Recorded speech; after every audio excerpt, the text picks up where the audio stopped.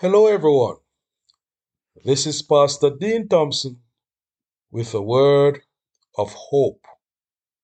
When God disciplines his children, my son, do not despise the Lord's discipline and do not resent his rebuke, because the Lord disciplines those he loves. As a father, the son he delights. Proverbs chapter 3, verses 11 and 12. God is a true father. He truly loves and cares for his children. He wants the best for us, and he desires to bring out the best in us.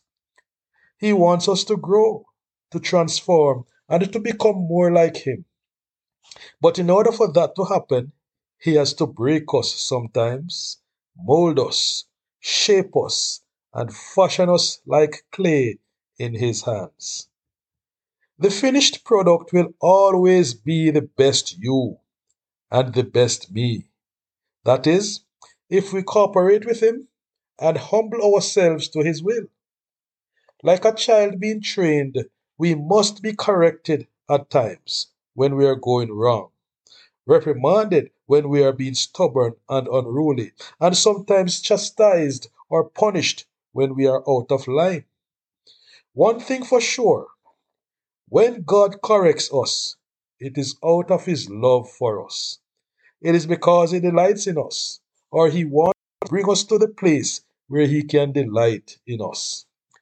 But some of us hate correction, and God's intention and objective often gets foiled because of this attitude. Those who disregard discipline despise themselves, but the one who heeds correction gains understanding. Proverbs 15, verse 32. Whoever loves discipline loves knowledge, but whoever hates correction is stupid. Proverbs 12, verse 1. Do you appreciate being corrected? Do you believe that you are above being corrected? How do we know when God is correcting us? How do we know when our Father is calling us to amend our ways? Sometimes we face problems and adverse situations that have nothing to do with our own actions or decisions. In John chapter 9, we find the story of a man who was born blind, whose circumstances the disciples questioned Jesus about. As he went along, he saw a man blind from birth. His disciples asked him, Rabbi, who sinned, this man or his parents, that he was born blind? Neither this man nor his parents sinned, said Jesus, but this happened so that the works of God might be displayed in him. John chapter 9, verses 1 and 2. In a similar way, when we find ourselves facing problems that have nothing to do with our own actions or choices, then we can rest assured that that situation has come upon us for the glory of God. There are times, however, when our own misdeeds may have caused the problems that we go through. There was a man who was sick for 38 years, and after healing him, Jesus warned him to stop practicing his sinful behavior, lest a worse thing would come upon him. That story is found in John chapter 5. That implies that the problem he was experiencing was a direct result of his sinning. His sickness was a consequence of his own actions. But thank God, mercy happened. Then we have the story of Nebuchadnezzar, the king of Babylon. He refused to humble himself and acknowledge the Lord. Daniel chapter 4. As a result, he was stricken with madness for 7 years until he confessed that the Lord is God. He became wild and senseless, living in the wilderness and eating grass like an animal. Some of us, in the same way, are sometimes removed from positions of high esteem because of our pride and self centeredness. God correcting and chastening us is meant for our good. It is for our growth and transformation.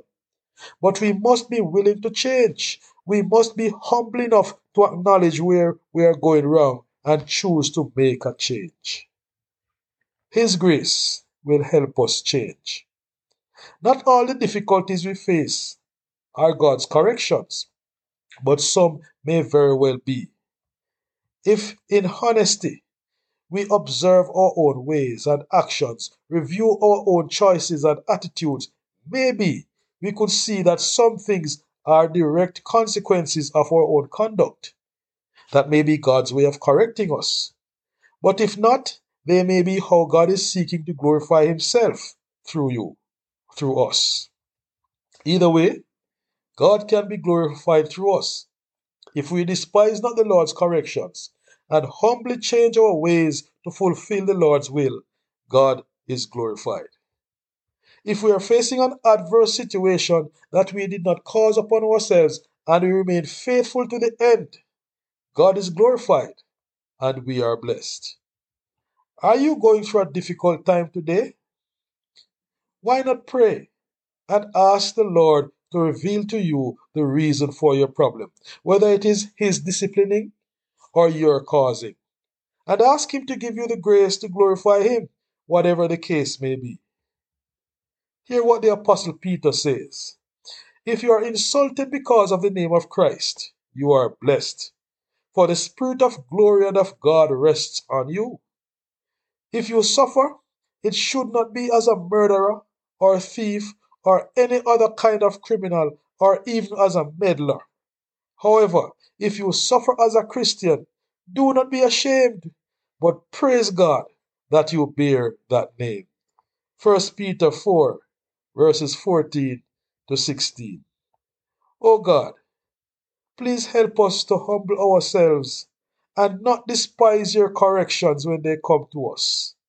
Help us to be quick to repent and change our ways so that you can be pleased with us. And when we are faced with circumstances that are not our causing, please give us grace to endure, faith to trust you completely, and make us come through stronger and firmer and be more like you. Amen. God bless you richly, my brothers and sisters.